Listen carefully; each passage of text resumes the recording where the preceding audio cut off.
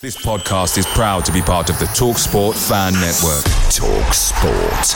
Powered by fans. And there it is, that's as good as it gets on this stage. Nissan Townstar EV strikes again. It's an unstoppable van, unstoppable. Just fantastic. You can actually see the ProPilot technology in action. Effortless parallel parking. It moves with all the confidence that comes with a 5-year warranty. And with a bench full of all-star van experts, there's real strength in depth here. That's all-star quality. Search Nissan Townstar EV and visit your local all-star van centre to see for yourself. Terms and conditions apply. 5 years or 100,000 miles, whichever comes first. ProPilot is an advanced driver assist technology. Driver's responsibility to stay alert, drive safely, and control vehicle at all times. The TalkSport Fan Network is proudly supported by McDelivery, bringing you the food you love. McDelivery, like McKenna, brings a top-tier lineup. With Leif Davis-esque delivery right to your door, you'll always be winning with McDelivery. So the only thing left to say is, you win. Order now on the McDonald's app, and you can also get rewards points delivered too, so that ordering today means some tasty rewards for tomorrow. Only via app at participating restaurants. 18 plus. Rewards registration required. Points only on menu items. Delivery fee and terms apply. See mcdonalds.com.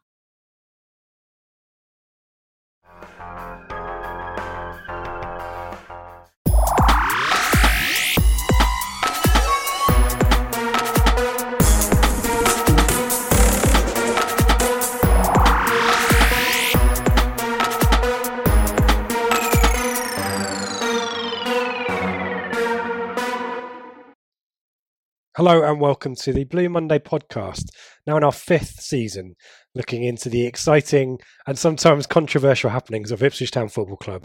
I'm Richard Woodard and you are tuned into the midweek show, available every week on video and audio for a sometimes irreverent but always informative hour or so of football conversation. So make your Monday a Blue Monday. And joining me for a second appearance of the season, a denaissance, you might call it, Seb Brown. How you doing, Seb? I'm okay, how are you? I'm good. You said you're ill, but you don't sound too ill.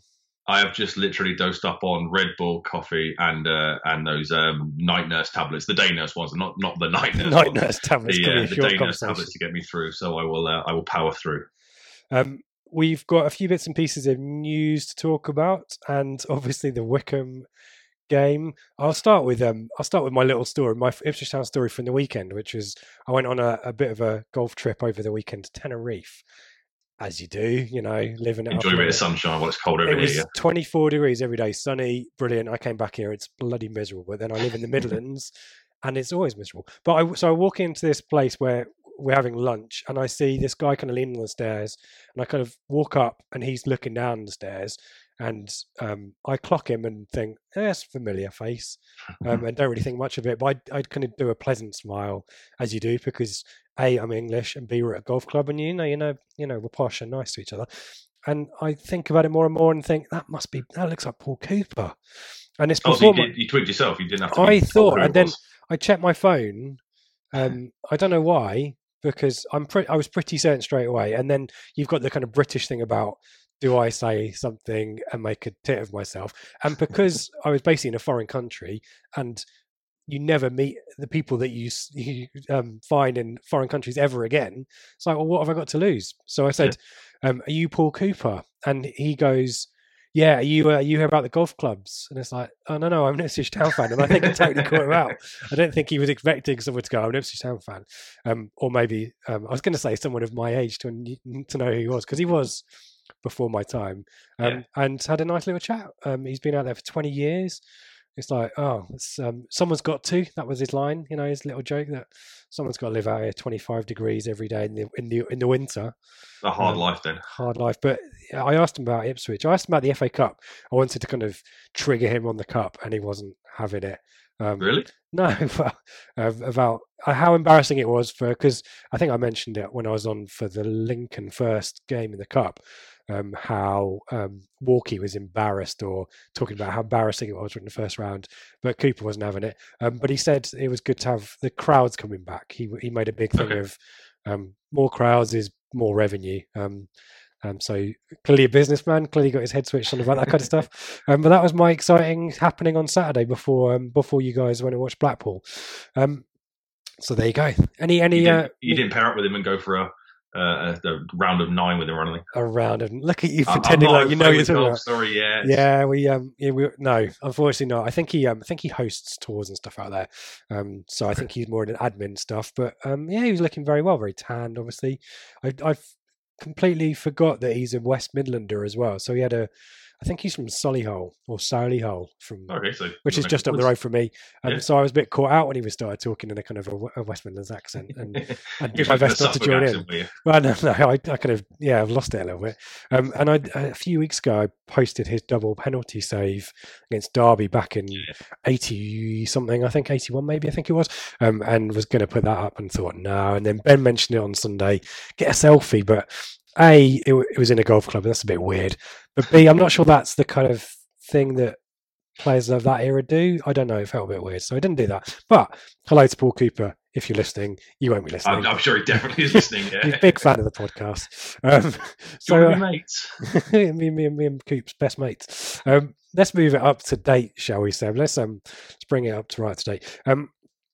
A few bits of it's less news and more quotes this week, or this last few days since Sunday. I'll start with Janoj Donacien, who is one of the beneficiaries, in his words, not his words, my words, of this rotation policy for the Cups. Not my words, the words of Shakin' Stevens. And he says, what does he say? The boys are winning. It's a team game, so I was happy for the team.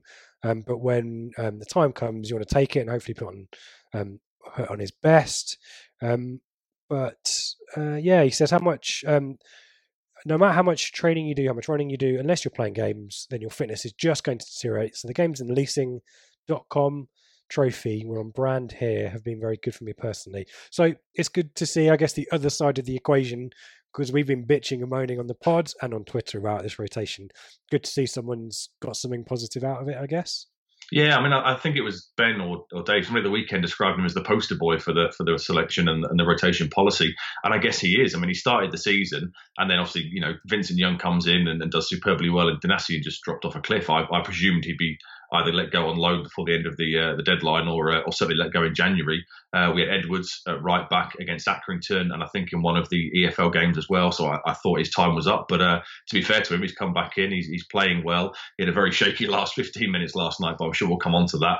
But he didn't really put a foot wrong in the couple of cup games before that, and with the news yesterday about Vincent Young being out now potentially for months, I guess we have at least got an able deputy. I don't think he's as good as Vincent Young, but hopefully he'll be able to continue this form for a good few games yet.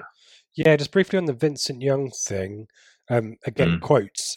So Lambert says he's going to be out for a right long time, I think. Yeah. I've just found out myself. Different injury to what he had. It's come from the Southend game. It just happened. It's up in the groin, Seb. Up in the groin. I think it's an adductor area, which is going to be a bit of a blow. It'll be a few months, not the end of the season, but certainly New Year for sure. That is a shame. And I tried to get some insider information on Vincent Young from my brother-in-law, who's a Colu fan, as to whether Vincent Young has a history of this. I'm not sure he does. But, of course he doesn't. He's just signed for us, so therefore he's naturally going to get exactly right. You move to Ipswich and you become injury prone, don't you? Yeah. But a real shame.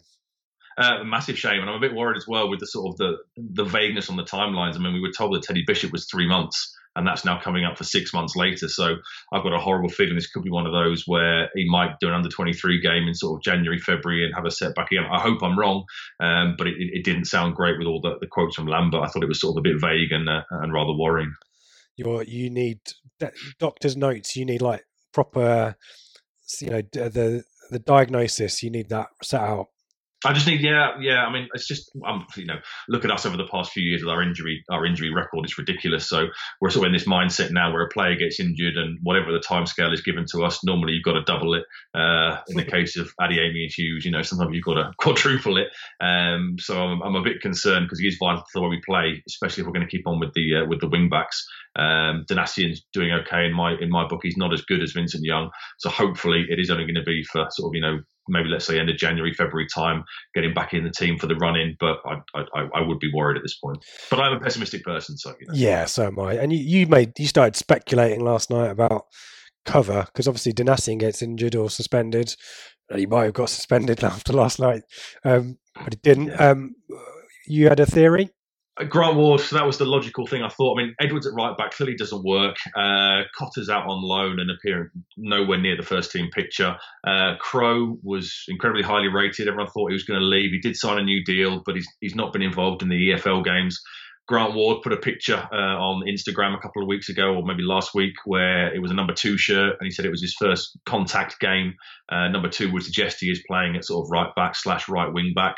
He did play there under Klug. Whenever Klug got a game or two, he seemed to favour Grant Ward in that position. So I could see that happening on a short-term deal to the end of the season, providing he can prove his fitness, just for a bit of cover in case Donacien does either have a slump in form or get a red card like could have happened last night. You're not having Edwards a 3 at the back and Edwards on the right?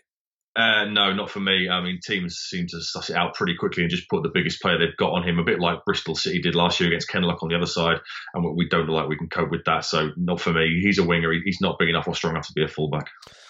I'm one of those people that I'm not going back. I just Grant Ward never really clicked or figured itself out.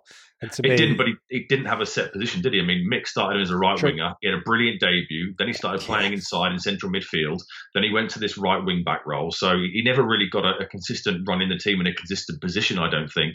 What would you do if Donacien were to get injured? And obviously Vincent Young's out. What would you have? Edwards at right back? I guess that's the only choice, isn't it?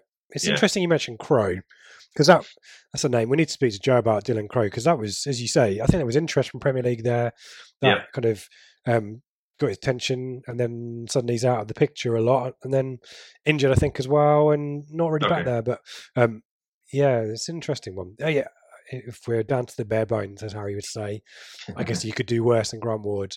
Well, Chambers at right back, obviously. It's not. Chambers, I like Wolfenden. So when Vincent Young went off at Southend, Wolfenden shifted over there. I thought Wolfenden was quite good, and we were talking on last night about how Wolfenden kind of is the most creative of the back 3 or back 2 when he's in there. I'd quite happy to see him out there, but Donacien has the shirt. It's up to him to kind of stake a claim, but you get the feeling that Vincent Young gets fit and he's back in the team, isn't he? I would have thought so. I'd be surprised if he wasn't. He's Lambert's one sort of purchased player with any real kind of money or anything. He played really well in the, what do we see him for? Was it 6 games, maybe 7 games before he started picking up the injuries? I think when he's fit, he's straight back in the side, and rightly so. Lambert's got a weird history with Donacien at Villa as well. That I don't think they've resolved. They need therapy. Talking of Lambert and needing therapy, I don't know whether Stuart Watson was kind of his therapist for the pre-match press conference, but it seemed either he woke up on the wrong side of bed or the right side of bed, because it was quote-tastic on Tuesday or Monday, I think it was. I'll read it as Stu has put it in the paper.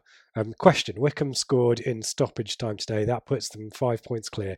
Lambert, I'm not going to do the voice. It's a disaster, isn't it? An absolute unbelievable disaster. Honestly, I think we've played 45 games and have 1 game left. It's a disaster. Second question: It feels like a big game. Honestly, it's a disaster. We've played 17 games. Maybe we can lose the title this month. Can we lose it? Can we lose the title this month? Maybe not. Let's see what's happening in May. We've got 2 games in hand and we're a good side. Make no mistake about it, we're a good side. Is Lambert getting bored, Seb, at these press conferences? Because it was moaning about rotation last week, and now it's, I'm going to have a bit of fun and games. Or is he a bit cantankerous? I don't know. What is it? I don't know. I think it's a bit of, to quote Dave, a bit of both.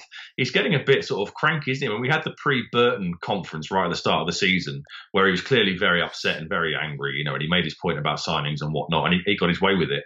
The one last week about the cup rotation and team selections, that was like going back to Mick. It could have been 2016 all over again with the language used and the points made. The more you shout for a player, the less likely I am to start them. Yeah, exactly. It was very much like that, wasn't it? But this one again, he just seems, I don't know if he finds the press conferences dull or he's getting bored of the same people asking the same kind of questions.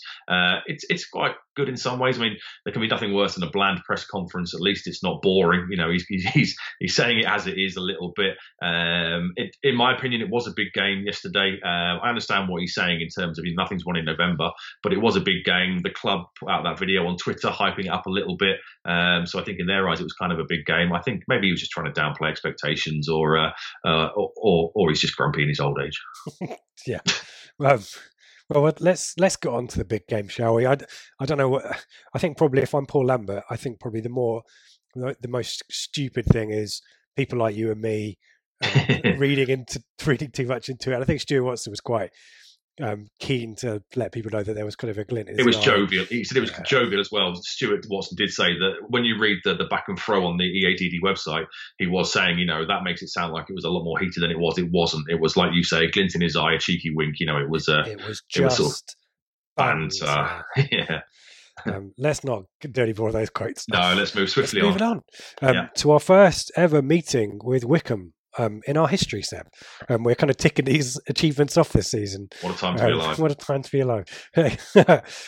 Ipswich Town lining up in a 3-4-1-2 formation. 4 changes, a little bit more rotation. Again, a change of system. Big news, I think, again, is Holly in goal. This rotation of the goalkeepers. Where do you stand on this? Because I think generally, the theory goes this season, I think, we throw everything out of the window that we think we know about football in League One, because clearly we know nothing, and Lambert's been there and knows it. Yeah. Most of us would say constant rotation is a bad thing, and moving the goalkeepers around and rotating the goalkeepers is also a bad thing. What's your take, Seb? Personally, I'm not a fan of the goalkeeper changing the whole time. We saw it last year with Gherkin and then Bart and then Bart and then Gherkin. I think they struggled to get a decent run of form and momentum. When you factor into that, the fact that Norris isn't our player, he's a Wolves player, so he could be recalled any minute, or also we are just developing another team's player like we've done in the past. I would like to see Holy the number one choice. He didn't, in my eyes, do anything wrong and deserved to be dropped for the Southend game first time around. So I thought it was harsh then. I understand, if you do get drops or rested, whatever it's called these days, unless you make a mistake, that the shirt is yours. But I was very surprised to see him come back in last night. Maybe it was a tactical thing with Akinfenwa being the sort of the beast that he is. Yeah. Being the unit that he is, maybe you want that extra bit of presence in the penalty box because you assume they're going to be flooding in crosses all game. But for me now, I'd like to see Holy have a proper run in the team. By all means, Norris can play in the cup games, but I don't understand why we chop and change the keeper. The rotation of the players, outfield players, fair enough. Donatian, like we've spoken about, is the poster boy for that working. But in goal, I would like to see in the league a consistent number one. Yep. Let's go through the rest of the lineup then. So Wolfen and Chambers and Wilson comes back in again, possibly for a bit more of a physical presence at the back. Donatian and Garbutt are the wide players, with Scouse and Hughes comes back in for a league start. There, Nolan is just behind the front two. Norwood is back into the team from a precautionary rest or injury or anything else. And Jackson is his partner, and I think we'll come through to this at the end of the kind of the sum off this match. But this two up front works much better than the one up front, doesn't it? Absolutely, yeah. In my eyes, we have to play two up front pretty much every week, either be it in a 4-4-2 or in this 3-5-2 formation. Jackson, we saw it last year. He's not good enough. He doesn't get enough support to play as the one man up front on his own. If you had players bursting from midfield and the wide players cutting in, if we had Sears and Lancaster, for example, in a 4-3-3, either side of him, I'd be a lot more confident because they are naturally attacking players. They will look to get in the box and they will look to create chances and score goals. We saw it too many times last year where the midfield, it was like a 4-5-1. It wasn't a 4-3-3. The wingers don't get up in support. So I always like to see a player up there with Jackson. And Norwood and Jackson have got a pretty decent partnership as well. Jackson uses his pace to run the channels. Norwood's the nuisance. He's buzzing around. He's upsetting people. They just complement each other pretty well. So when I saw the team, Downs aside, who obviously was ill, I had no issues with it. Yeah, good call on Downs.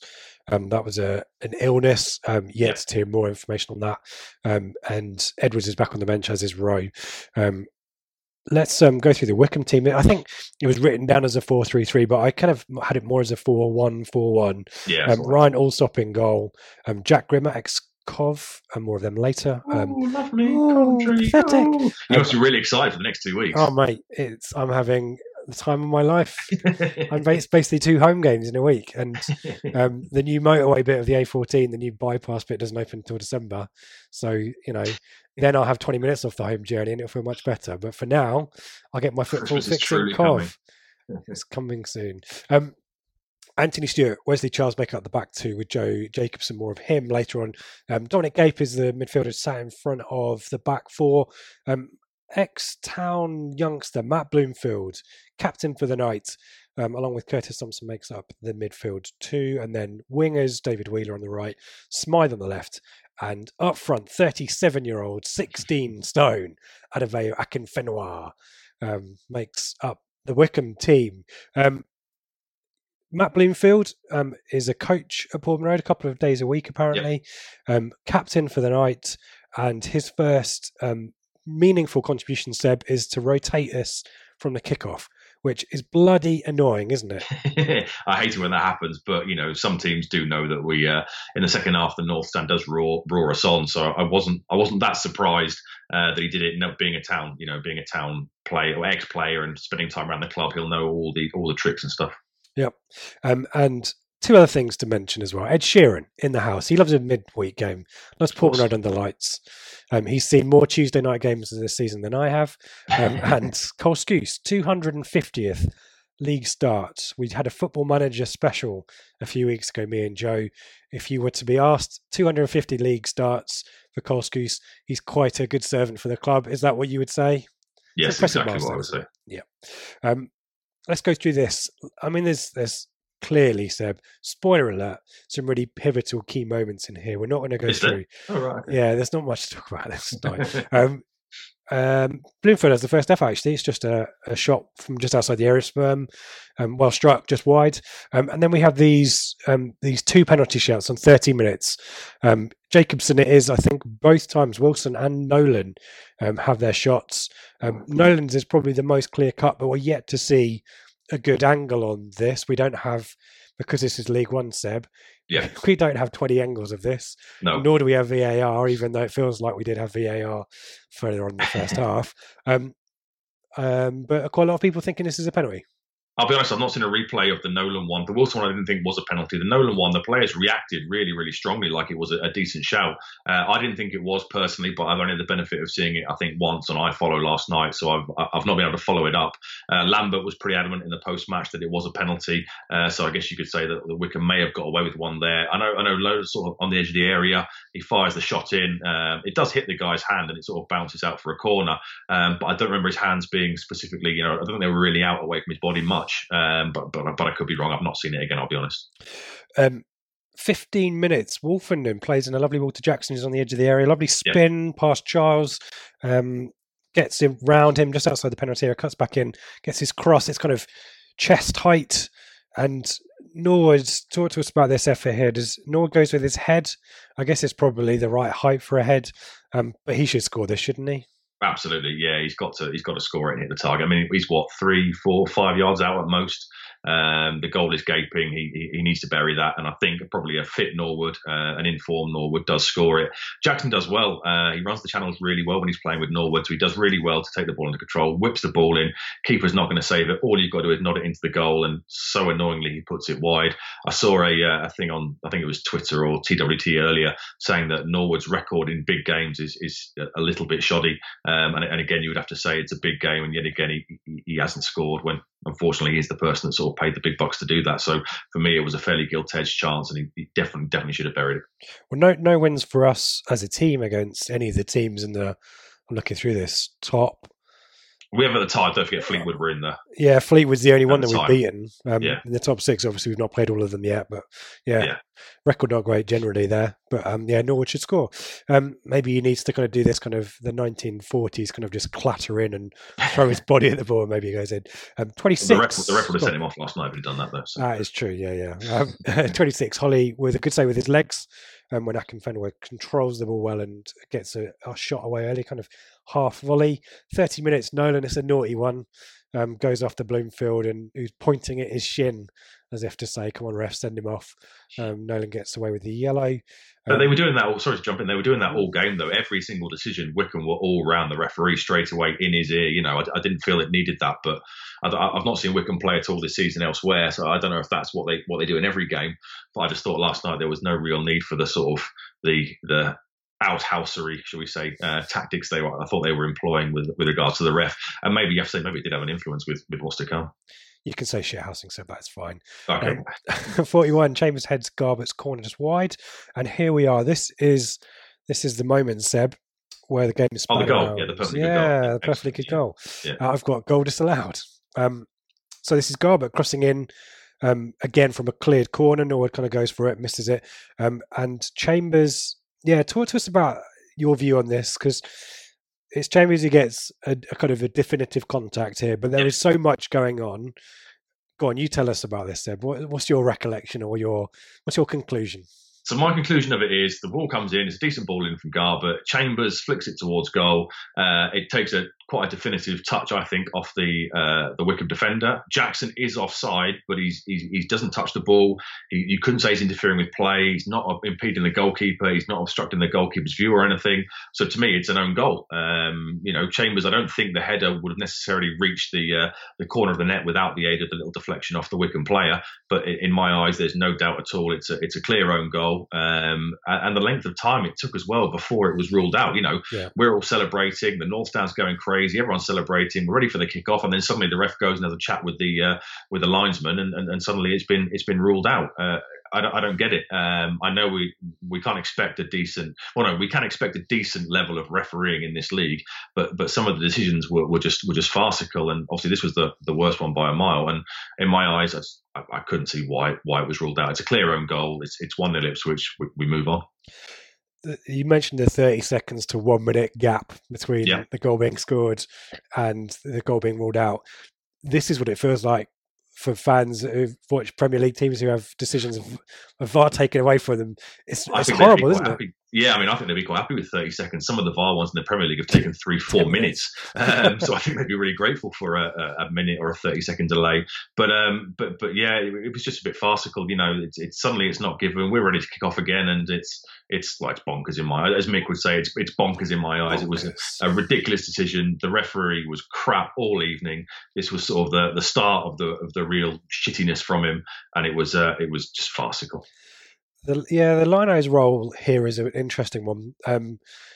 I don't see how he can see Jackson. Yeah, and I think that's about it. I think Jackson is offside. Or in an offside position. Offside position, but he's not interfering. He's not flagged though, the Lino. No, exactly. So he's not interfering with the play. He can't be impeding the keeper because he's to the side of him. He's not got a touch on the ball, so it's a ridiculous decision. So the crowd had already been wound up, as you mentioned. Wycombe were quite. Had really set up in a way. We've got a question about this. Setting up in a way to stifle the match. Were quite direct. I wasn't expecting that from them either, but I guess it's a game against one of the better teams in the division, so you can't rock up and play attractive attacking football because you get picked off. But the referee, very picky, but made mistakes. And when the crowd pick up on the referee making mistakes, supporters get angry, don't they? And certainly towards the end of the first half, it got really nasty. It got really angry in the North Stand, particularly. We talked about the time wasting, but the referee kind of lost it. And there's another question about this, so we don't want to go into it too much. But was this too big a game for this referee, in your opinion? There was a thing put out earlier about his record this season, and he showed something like 87 cards in 19 games. So he's averaging sort of 4.5, 5 cards a game. I don't know if he wanted to make it about himself, but for a top of the table clash, you would expect, maybe even a championship referee demoted for a weekend or whatever. Get somebody who's got experience of big games in there. I've got no idea how long this guy's been a ref for. I don't know if he's got previous form, but in my eyes, he was completely out of his depth all evening. And I guess we're a little bit unfortunate that there was a championship program on Tuesday night and Wednesday night that probably stopped us from getting a good referee. And I think that's part of it. And again, there's a question on this as well. This is the two top teams in the division, trying to fight for promotion to the championship. It kind of makes sense for the referee to fit that billing to do this. And I don't think he was up for it. And League One, we've long talked about League One. The standard is crap, isn't it? There's kind of a level from maybe 10th downwards to the rest of the division where the standard's just not very good. The officials in League One, we talked about, are not good either. Some good stuff. A guy called Justin on Twitter who's posting about the salaries or the payments that the referees in this division get. I think it's something like 80 quid a match plus travel expenses, up to 600 quid a match for a championship referee, I think. And you get what you pay for, I think was Justin's point. Yeah. This is just a standard of the level now that we're at, and it's frustrating. I think that these could cost us points. In other matches we haven't bemoaned the referees too much because we've won the game anyway. We scored 3 goals. Tonight we won't get a shot on target. We'll miss, a really key opportunity through Norwood, and these things make a difference, don't they, Seb? Absolutely. And if you go back to the Blackpool game on Saturday, I know it's been covered already, but, arguably there you've got a contentious penalty decision. I've not seen enough replays of it to know if it is a penalty or not when Chambers dives in. And the ball that certainly from a still on the internet looks like it's over the line. These decisions could cost us at the end of the season. What if we lose out, by 2 or 3 points and we finish third and losing the playoffs? We are going to look back at nights like last night and think to ourselves, well, we have arguably been done here by an awful refereeing decision. And like you say, with the difference in pay, you get what you pay for. That is a fact. A referee getting paid £600 a night is going to do a lot more better preparation, and he's going to be much more on his game than somebody just getting 80 quid for turning up. But in my eyes, a big top of the table clash warrants a much better standard of officiating. I guess I should say that those are Justin's figures, so I trust it. He's done that's me who mentioned it, so you don't have to follow us for that. I'm trusting Justin's done his research there. And we'll talk more, I think, in the questions and at the end of the sum up of the match about what we do here, because we need to rise above this. And I don't think we did that. So start of the second half, no changes. Again, people are still a bit antsy. There's not a huge amount of action here. I've got nothing really until the 80th minute. And you wanted that sort of injustice to be used to spur the crowd on to think, right, just go and win it regardless. Don't let this be the talking point of the game. Start the second half fired up. You assume Lambert would have got into them at half time and said, forget about that. You can't change it. Go out there, win the game, and make sure that the referee's decision is not the talking point from this match. But like you say, it just didn't happen until the last 10, 15 minutes. There's efforts for Nolan. There's a header for Norwood. None of them really troubling anyone. And then 80 minutes, Cashgate, who's come on as a sub, breaks into the area, nearly finds his way into a shooting chance, but he's adjusted to have handled the ball this time. 81 minutes, I guess I'm calling out, I love to call out things, Seb, hashtag call out. 81 minutes, Wolfenden is being fouled and is booked for appealing too strongly. This is the mistakes that frustrate supporters, I think, is that was a clear foul on Wolfenden and it's not given, and then he protests and gets booked for the pleasure. And Norwood's already got booked before for protesting with the linesman for the Dislau goal, and now misses the Coventry League game in a couple of weeks as well. 82 minutes, we've got a double change here. Edwards for Wilson, Rowe for Hughes. Too little, too late for you, Seb? Yeah, very late substitutions. I'd have made them probably 10, 20, even 20 minutes earlier. Hughes, in my eyes, struggled a bit last night. He didn't seem to be at full. I know he's not at full fitness, but he didn't really influence the game like I know he can. So I would have liked to have seen, personally, Judge come on and drop Nolan back into the central midfield position with Judge in that number 10 role that Nolan was playing in. I'd like to see that earlier, but for whatever reason, Lambert chose not to make that change. Edwards is straight into it. He gets absolutely hacked to pieces by Thompson just in front of the dugouts. Nothing new from the set pieces. Galbert's set pieces in the second half, certainly not as good as the first. And then, Seb, we arrive at 86 minutes. Loose touch from Donacien gives the ball away to Akinfenwa, who flies the ball into Freeman. Donacien lunges after Freeman, brings him down. The ball breaks forward to Gabe, who is in on goal with Chambers. Seb, what happens next? So it's clearly outside of the box. The replays have all shown that. Chambers comes across him. I think he actually has a pull at him, pulls the shirt from what the stills on the internet look like. The guy sort of throws himself down into the box, and bizarrely the referee just sort of walks over and awards a penalty. Chambers and Wilson, I think it's their reactions. They're apoplectic. They can't believe what they've just seen. It all starts when Donacien tries to come inside and messes up. We actually get a little bit lucky. I think the ref must have forgotten or just let it go, because Donacien completely takes the guy out. The guy that plays the ball forward, Donacien completely takes him out, and he's on a yellow card already from the first half. So that's probably 2 yellows. That's probably a red card there. But for whatever reason, the inept official misses that one, and then it's a ridiculous decision. It's not in the box; it's on the outside. You want your linesman to be strong in this situation, but the referee just gives it, and the crowd go crazy. So presumably the referee's played advantage to Wickham for post Donacien's foul. Yep. As soon as the advantage doesn't play out, I guess his argument would be that I gave the advantage. They played on, they had a goal scoring opportunity, and the advantage is over. And now Chambers is fouled, but presumably you need to let the advantage play a little bit longer. You bring it back. Donacien's off, so I guess the flip side is he's got away with one there. Yep. Do Do you think I want to give Chambers the benefit of the doubt? There was a bit of abuse for Chambers' performance and calling out mistakes. But I thought he's trying to be smart here and not concede a penalty by fouling him outside the area. So the fact the referee's given the penalty is just made that situation a whole lot worse. But Jacobson steps up, and what happens next with the penalty? It's a great save. I mean, Holy must look huge in that goal when you're facing him. But it's an absolutely superb save. All the various pictures have gone online today. It's a big, strong hand out. And what's great is he manages to tip it to the side as well. It's not just knocked straight back into play for the guy to tap it into the net. So he gets a great hand on it. It's a decent height for him to save, given how big Holy is. And then thankfully Edwards is following up and manages to smack the ball clear. But it really is a fantastic save. And at that point, what is it, 85th, 86th minute by the time the penalty's taken? The crowd are roaring, and you really, really want them to go on now and win the game. Really happy for Holy as well. He's like I said earlier, I don't think he deserved to get dropped for the Southend game. So I was really happy for him. Now he's back in the side, did really well, and it's just a great save. He doesn't practice penalties, Seb. He hates penalties. He admitted afterwards. I saw that. Yeah, he said he's only saved two or three in his career. So it's a fantastic save. I mean, doesn't even do him in training. When players ask him to do penalty practice, he's not having it. So that makes it even more impressive. Yeah.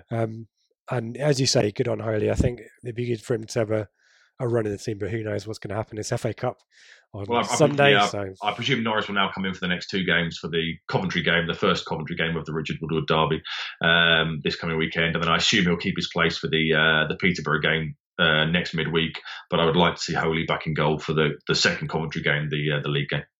Second game of the Ipswich derby.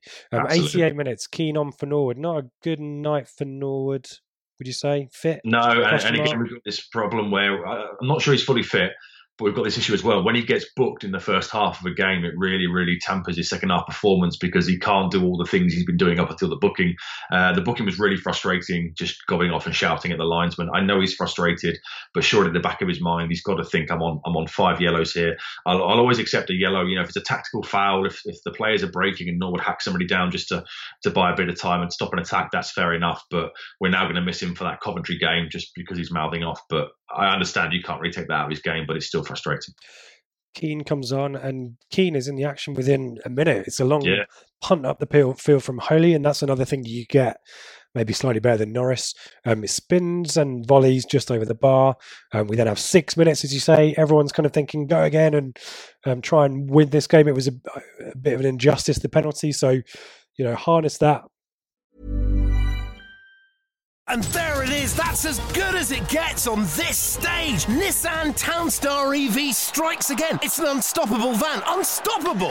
Just fantastic. You can actually see the ProPilot technology in action. Effortless parallel parking. It moves with all the confidence that comes with a 5-year warranty. And with a bench full of all-star van experts, there's real strength in depth here. That's all-star quality. Search Nissan Townstar EV and visit your local all-star van centre to see for yourself.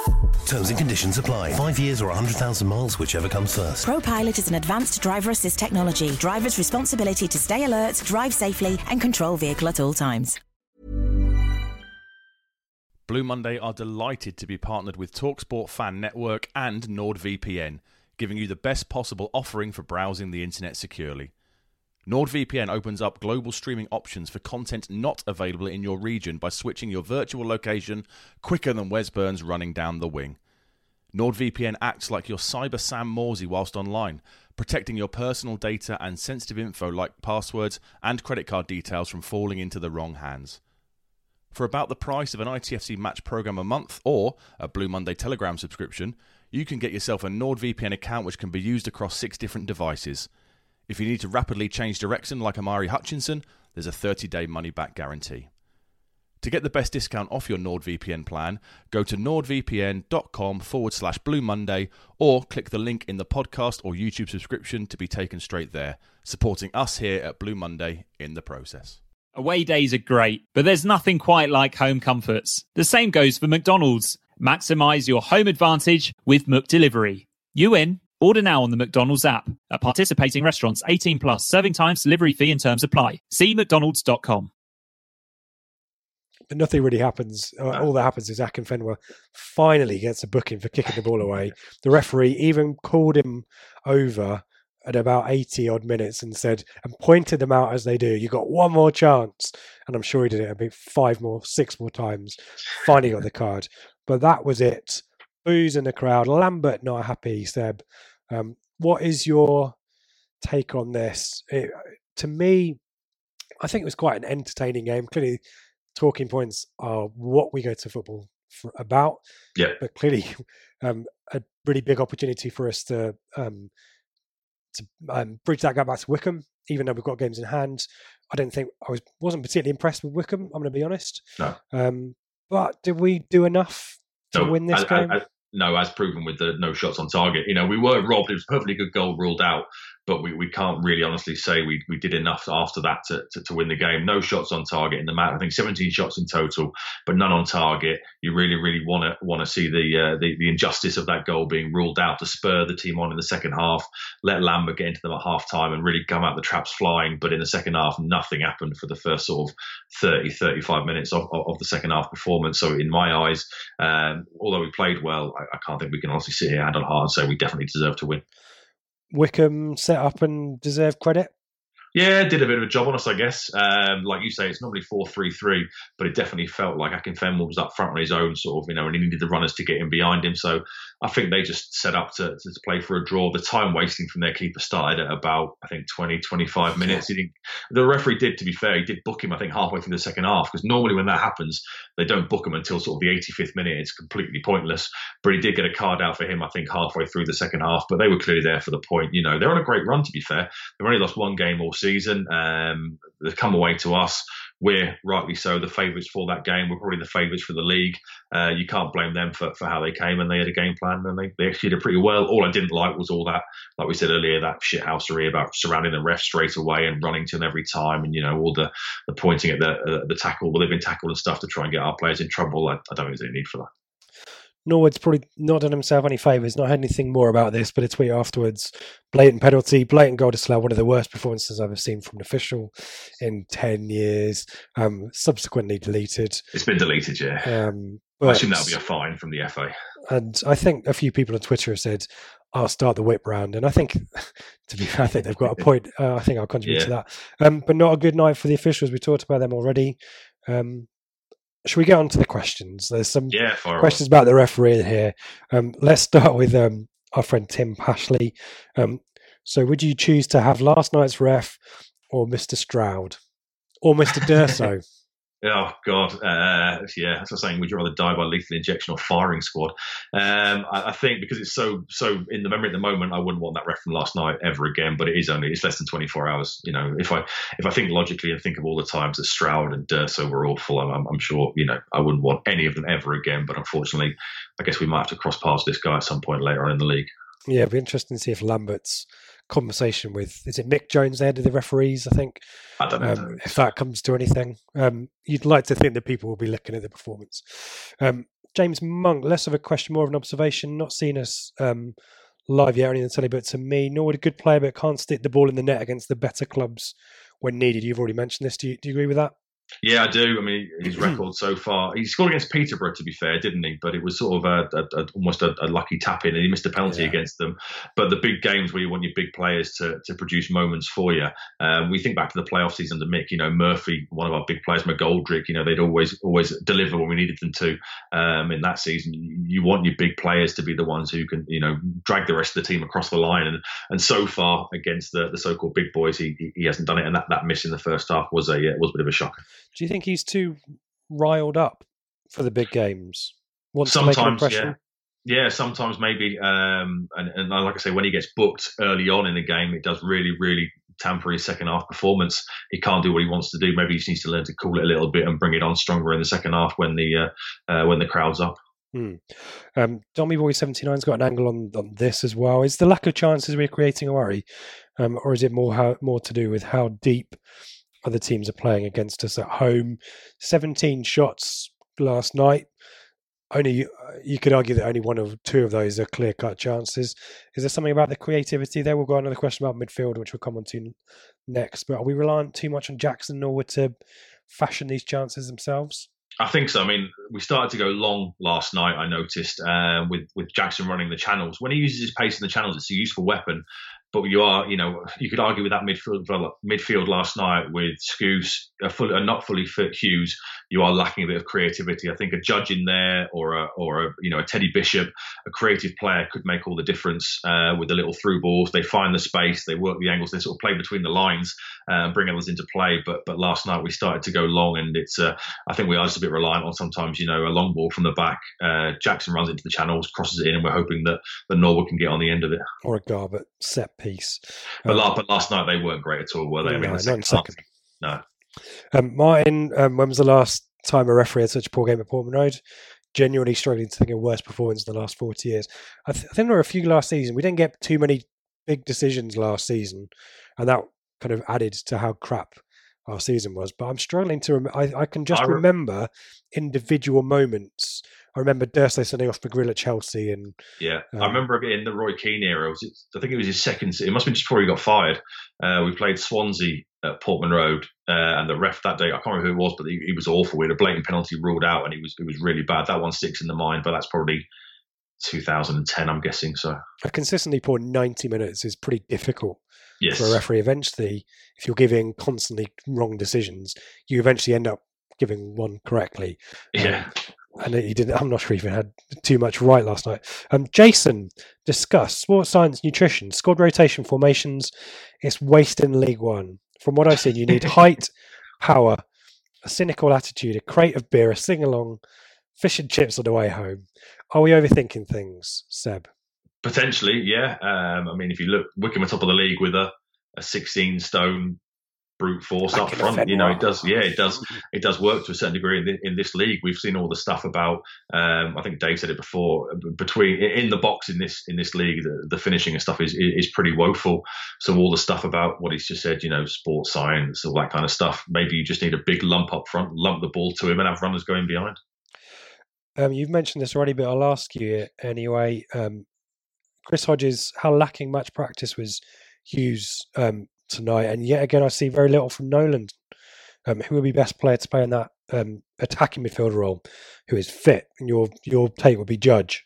Yeah, so Judge, obviously, he had the goal against Lincoln, so you'd like to think that'll set him off on a little run now. I was really disappointed that he only got, was it 3 or 4 minutes at the weekend against Blackpool, and then nothing, obviously, tonight. So he is the one I'd like to see in that position. And also, he gives a bit of variation to the set pieces. He's a right footer, so if Garbutt's not having the best night, you've got a bit of quality there as well in Judge.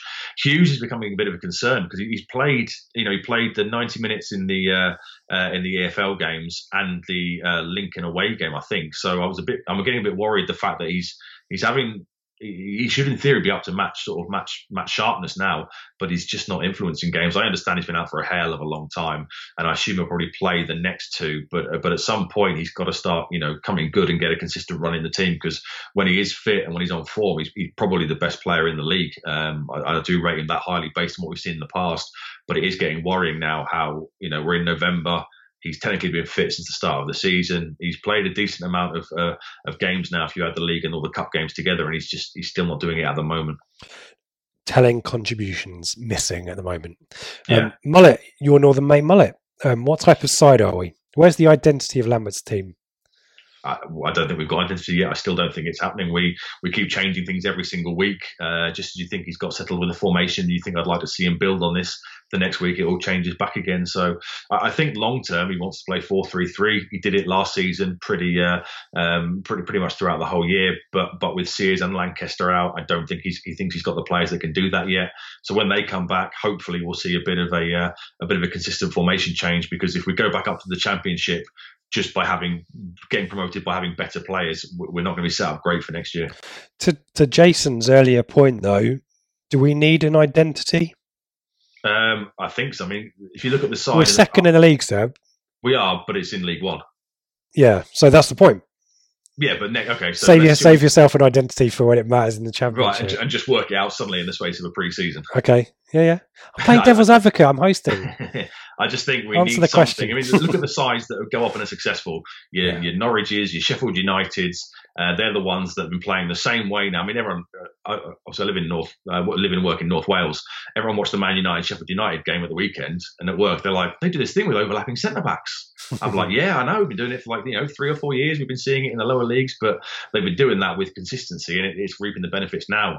I wouldn't like to go up to the Championship and have all this chopping and changing and whatnot, because back up there, well, as we've seen, the gap in quality is huge. Hold that thought. There's a few more questions than that, but I do agree with you. I'm just winding you up, I'm doing my job. So popular. Benjamin Aurier, was the result proof that the international break could be a hindrance to our season? In his opinion, a few players looked as if they were lacking sharpness. Chambers has mentioned it. I think this is the second game we've now played for a rearranged fixture. The point tally is now 4 points. I think I'm trying to remember the other one. Rochdale, was it? Yeah. So 4 points. Oxford's not been rearranged yet. Oxford's not been rearranged. Your thoughts on sharpness or lack? Yeah, I would have liked to have seen a couple of the first teamers given a game at Lincoln in midweek. Maybe Chambers for 60 minutes. I think the older players do need that. We haven't got the kind of players that could just suddenly come back in after a 3-week rest and hit the ground running. So I would have liked to have seen less rotation for those 2 cup games to ensure that everyone is kept sort of semi-fresh for the big games when they come. Justin Grimwood, we've talked about this as well. Have next season's championship teams got anything to worry about by these 2 sides currently occupying the promotion places? Despite being the better team by a mile, in his opinion, we look a million miles off being able to hold our own in a higher level again. Wickham and Ipswich. Let me spin the question a little bit. Yeah. Number 1, are we going to stay there for the rest of the season? And number 2, is he right? Are these teams that can stay and compete in the Championship as it stands? So I think over the course of the season, I expect, based on what I saw last night, I didn't think that much of Wickham. So I would expect them to maybe drop away as the games come thick and fast. Hopefully, obviously, we will still be in the running at the end of the season. With regards to the Championship, I mean, I don't think they've got anything to worry about based on. Well, we know the strikers that we have aren't good enough for the Championship based on last year. The players that were there, the likes of your Scooses and your Chambers, would be another year older. So of our current squad, probably Judge on form, Hughes on form, Sears, Lancaster and Wolfenden and Downs. Well, to be fair, that's half a side. At this point, no, but hopefully if we can finish the season, have a decent run now and build some momentum into the season, you'd like to think that hopefully half that squad, in theory, could make a bit of a step up. I've got the feeling that there are teams with better form and better pattern of play, better setup than us who are coming up. But at the moment, the points that we've got on the board are helping us stay where we are. It's going to be an interesting. I think it's all going to kind of narrow up a little bit around the top 6. I think a few teams there are going to fall away. I can't see Oxford's sticking around there too long. But you've got Peterborough still there, although shaky. Rotherham. Portsmouth starting to win. Look at Portsmouth in a form. Yeah, they're now 2 points out of the playoffs. Yeah. Blackpool, I think, probably in Fleetwood not good enough. But yeah, I think it's going to kind of close up a little bit over Christmas. Sully, our mate Sully in New York. Hi, Sully. I won't. You can read the tweet. It's on the thread. He mentions Donatian's clear second yellow. He has to walk, and we've said we agree with that. FPL Tractor though, let's change tact a little bit. It seems to be a bit of negativity around, but I think most people have taken this position at the start of the season. Should we be more understanding about the ups and downs that you go through during a season? But the trouble is, I think the season started so well. We had that great sort of run in August and into September. And then as these international breaks and postponed games are taking effect, we're sort of staggering a little bit. It doesn't really feel like we've sort of got going yet this season. Everyone's sort of saying, we're going to click soon. But we are, what are we now, a third of the way through the season and we haven't clicked yet. And I think that's got something to do with all this stuttering start we're having at the moment. I'd like to think now with a consistent run of games up until Christmas, and then after Christmas into the new year, we can get back to how it was in sort of August, September time when we started the season so well, and hopefully we can sort of build from there. Mike Onslow. So easy to blame the officials, but good teams always find a way to win. We've talked about this. Surely if we have to start beating at least some of the teams around us to be considered serious promotion contenders. Otherwise, as I've just said, we're on borrowed time. I think we agree with that, don't we? Yeah, absolutely. Like I say, at the time, Fleetwood were in the top 6 and we played them. I think they were third and we beat them. But apart from that, it's just not happened against top 6 sides yet. Gareth Beanie, and we talked about this as well. I think this is the question I mentioned before. Do officials in this league come to Portman Road with an attitude of I'm not going to let this crowd sway me, as they're not used to this type of atmosphere and therefore accidentally lean psychologically towards the opposition? So many times this season it feels that way. Do you think he's got a point? Yeah, potentially. I mean, you could argue it is their big day out if they come to Portman Road. Apart the from referee. Yeah, it could be their biggest game of the season to refereeing, couldn't it? So there might well be something in that. Yeah. Go to the waterfront. There might well be something in that. Go to the Ed Sheeran walk thing. Yeah, and as I say, can I go back to Mike's question as well? We need to figure out a way to win in spite of that, rather than it being the excuse which it was. We've talked about that as well. That's what I think we all wanted at the start of the second half. We all thought, they'll come out of the traps now and they'll really go for it, but it just didn't happen. Andy Grimes and James Houston asked kind of similar questions. Let me see if I can merge these together. Is the squad rotation manifesting itself in a lack of understanding between players in certain areas? And James's angle on that is the constant change of shape affecting our attacking edge. I guess it could be. I mean, Harry always used to talk about, was it covalent bonds? Covalent that bonds. He used to talk about. Hope you're all right, Harry. Show. Hello. Yes, hello, Harry. So you've got a good point there. I guess if you're playing, if let's say you're Luke Garbutt, 1 week you're at left back, you start the season left midfield, attacking left midfield, then you're at left back, then you're at left wing back. You've got a different player sort of inside you week in, week out. I guess it can be quite hard for those understandings to develop, and I guess that's present throughout the whole team, which you could argue is affecting our attacking prowess. And Brad kind of adds into there as well. Lambert is tactically inept. He switches his wingers in a game and calls himself a tactical genius. Discuss. I'm not sure. Is that an opinion, Brad, or are you looking to catch Seb out? I don't know. I don't think he's tactically inept, but last night the subs definitely came far too late to make any kind of influence on the game. I remember when he went to the 3-5-2, was it MK Dons away? I think it was. And suddenly, Wilson's looking really good. We win 1-0. We got a nice little run of form, and you think to yourself, oh yeah, okay, so he knows what he's doing here. But for me, yesterday he did leave the side. He left the substitutions too late. Ian McIntyre has provided an essay, as he's called it. Definitely worth having a look back through the thread and having a read of that, because some interesting points he's brought out there. His general point is, we've talked about the poor officiating and the way the opposition's set up, and his view is that the poor officiating, the frustration that builds, must affect performances. He's got a point, hasn't he? He has, but I think at the same time you've got to rise above it.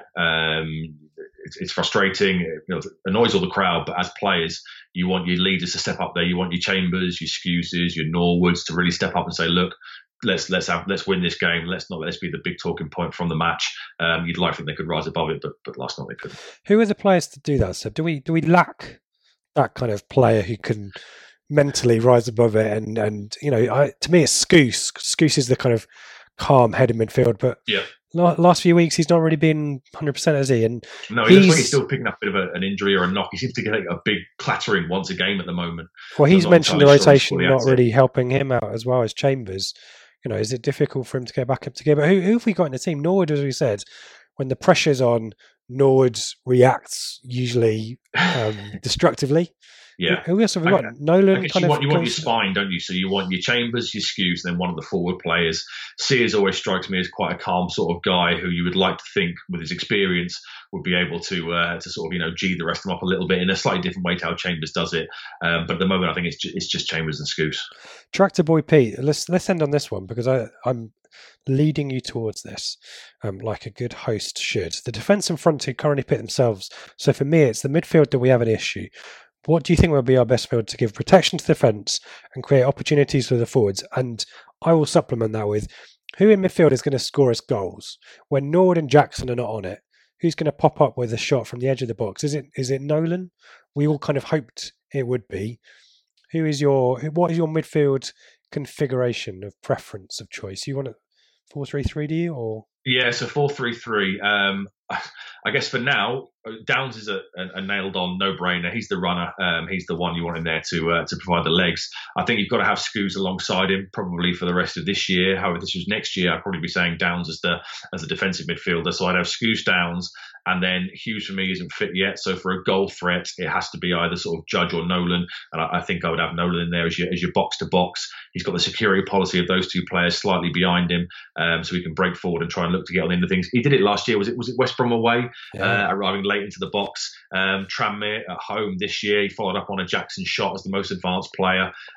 So with as things stand, those three. However, as time goes by, Scoots will drop out. Downs will take over that role, and then you've got to hope it's a fully fit Emyr Hughes to provide that other box-to-box kind of calibre. More goals needed from midfield, though, is my final point. But we've been saying that for years, haven't we? I mean, we have, but get on with it. Sort it out. Pretty. Not you personally, Paul Lambert.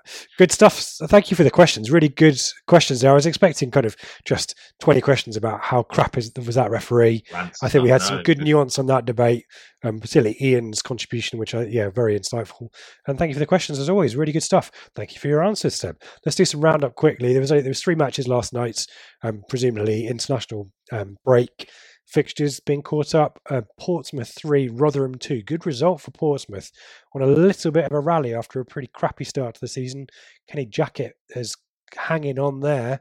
I thought he'd have gone personally. I thought maybe sort of 5 weeks ago, I thought he wasn't long for that position. But look at them now; they're 2 points outside the playoffs, and they're on a great run of form. 3. That's going to be that's going to be a really big game in, what is it now, 3 weeks' time, 4 weeks' time? Yeah. That's going to be a really, really big game down at Fratton Park. Sunderland 1, Burton 2.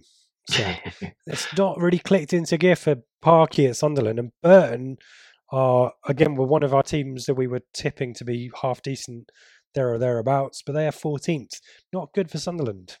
No, I mean, this proves I don't know what I'm talking about, because I'm fairly sure on the last podcast when I was here, I said that Sunderland with a new manager would be still our greatest threat to the season, but it's just not happened for him. I guess there's the club sort of. I'm not educated enough on the matter to give a definitive answer, but to me it strikes as being sort of rotten. You watch the Netflix documentary, you get the impression they need major wholesale changes, both in the playing staff, coaching staff, and probably some aspects of the leadership there. Ownership changes, doesn't it? It's weird. Yeah, but that said, they are only 3 points outside the playoffs, so good point. You would rule against them going on a hell of a run in the second half of the season with the likes of Grigg and the kind of firepower they potentially have got up front. Perhaps. League table, then Wycombe maintain their position at the top with a 5-point gap to us, but we have the 2 games in hand.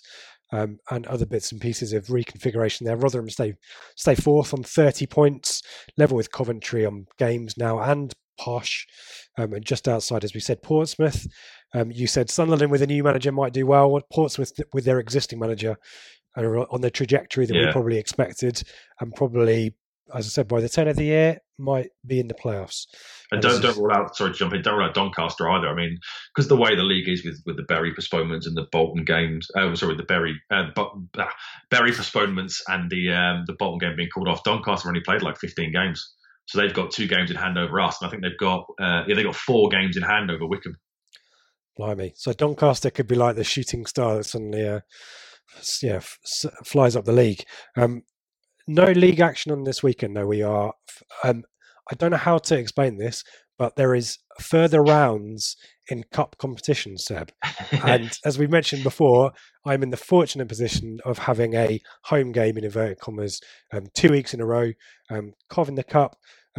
Things to mention, housekeeping to mention. 2 p.m. kickoff on Sunday. Don't rock up at 3 on Saturday unless you want to watch Birmingham City v Millwall. And the trains are a bit dodgy, so if you're planning to get the train out to Bordsley, which is the local station, you're going to be disappointed. So sort of taxi, or it's a 20-minute walk. Hopefully it won't be raining, but it's the Midlands, so it probably will be. This is great. It's like travel advice. It's brilliant. Not every train stations. Not every game is in the Midlands, is it? That's the issue. So I've been up here for over 10 years, Seb. I know my stuff. Your thoughts on what the team will look like? You've said that you think Norris will come in. Would you play Norwood, given he's suspended week after? Yeah, because I think he needs that. Norwood, to me, he reminds me of Rooney. He can't just come straight back in and hit the ground running. He needs that 2, 3, 4 games to get himself back up to speed. So I would play him. I assume it'll be a vast majority of changes. I'd imagine you're looking at Norris in goal. Nsiala will come back in. Kenlock will come in at left back. Wilson might well keep his place as the other centre back. Danassian, in theory, has to play because we haven't really got any other options at the moment at right back. Judge will get a game, I would have thought. Dazelle will come back in. I saw Roberts play for them the 23s, so potentially he might maybe partner Norwood up front. Keane, of course, as well, needs minutes. So I'd imagine it'll be a very changed team. And then I'd imagine it will be a similar team from cup game to cup game for the Peterborough game next week. I'd like to play, personally, I'd play quite a decent side against Peterborough, because I think we could win that competition. And I'd love a day out at Wembley, because we've not been to the new Wembley. But I think he'll keep similar sides with both, and it'll be the vast majority of first team is rested. Plus, there's a little bit of a rival building with Peterborough, isn't there? Well, that's why I'd like to do it. Yeah, just to beat them, to shut them up with all this. If only they hadn't played, blah blah blah blah. It'd be good just to go out there, beat them, and then just to do the talking on the pitch. I'd love to provide some insights on Cov, but I don't know too. As much as people joke, I don't actually watch them every week, so I don't know how much rotation they've done. But a team with a good academy, so probably a good smattering of youth players, probably rotation maybe as well for them. But tough game, 5th in the league. They're only 5 points behind us as well. Played a game extra, could be tough. Do we want to stay in the FA Cup, Seb? I guess we want to get to the third round. I'd like to stay in one more round, just in the hope we get a big boy in the third round. I mean, our FA Cup third round draws for the last X number of years have always been awful. Was it Sheffield United a couple of years ago? They're always boring games, the team games we always play. We never seem to get that draw. Imagine bringing to Liverpool to Portman Road, or City to Portman Road, or Arsenal. It would be fantastic just to break the norm. So I'd like to get through this round and then have a really big game in the next round. We want Everton away, don't we? We do for football ground tick-off reasons, or maybe Spurs away. I'd love to do the new Spurs stadium. Yeah, that'd be cool. But there's the incentive. I'm sure we'll go through, and we'll end up playing Norwich, Cardiff, or somebody. Yeah, it won't be exciting. Think of the worst trip you can make, and that'll be it. Good stuff. That's it. In terms of plugs and bits and pieces, you can find the channel at Blue Monday ITFC. And at some point, we'll figure out the configuration for podcasts during December. Expect to have me on all of the pods where Coventry are involved, obviously. But who else we have on? Whether Seb makes another appearance, who knows?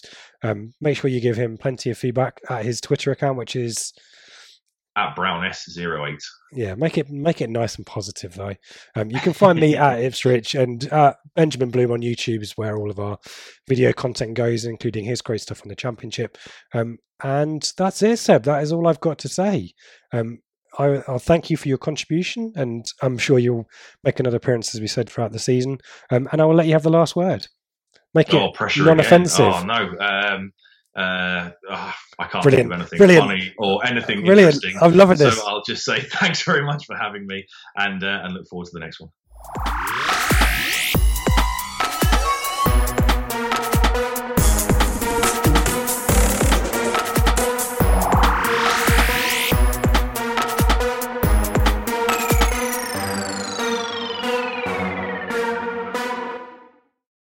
It's the promotion run-in. Everyone is gathered round to watch. The McNuggets share boxes are there, offering much-needed distraction. Your mate's already been booked for double dipping, but in you swoop to steal the last nugget and claim all 3 points. Oh, and there is the Harry Clark fist pump to celebrate. Order McDelivery now on the McDonald's app.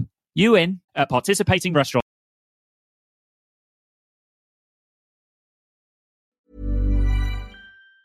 And there it is, that's as good as it gets on this stage. Nissan Townstar EV strikes again. It's an unstoppable van, unstoppable. Just fantastic. You can actually see the ProPilot technology in action. Effortless parallel parking. It moves with all the confidence that comes with a 5-year warranty. And with a bench full of all-star van experts, there's real strength in depth here. That's all-star quality. Search Nissan Townstar EV and visit your local all-star van centre to see for yourself.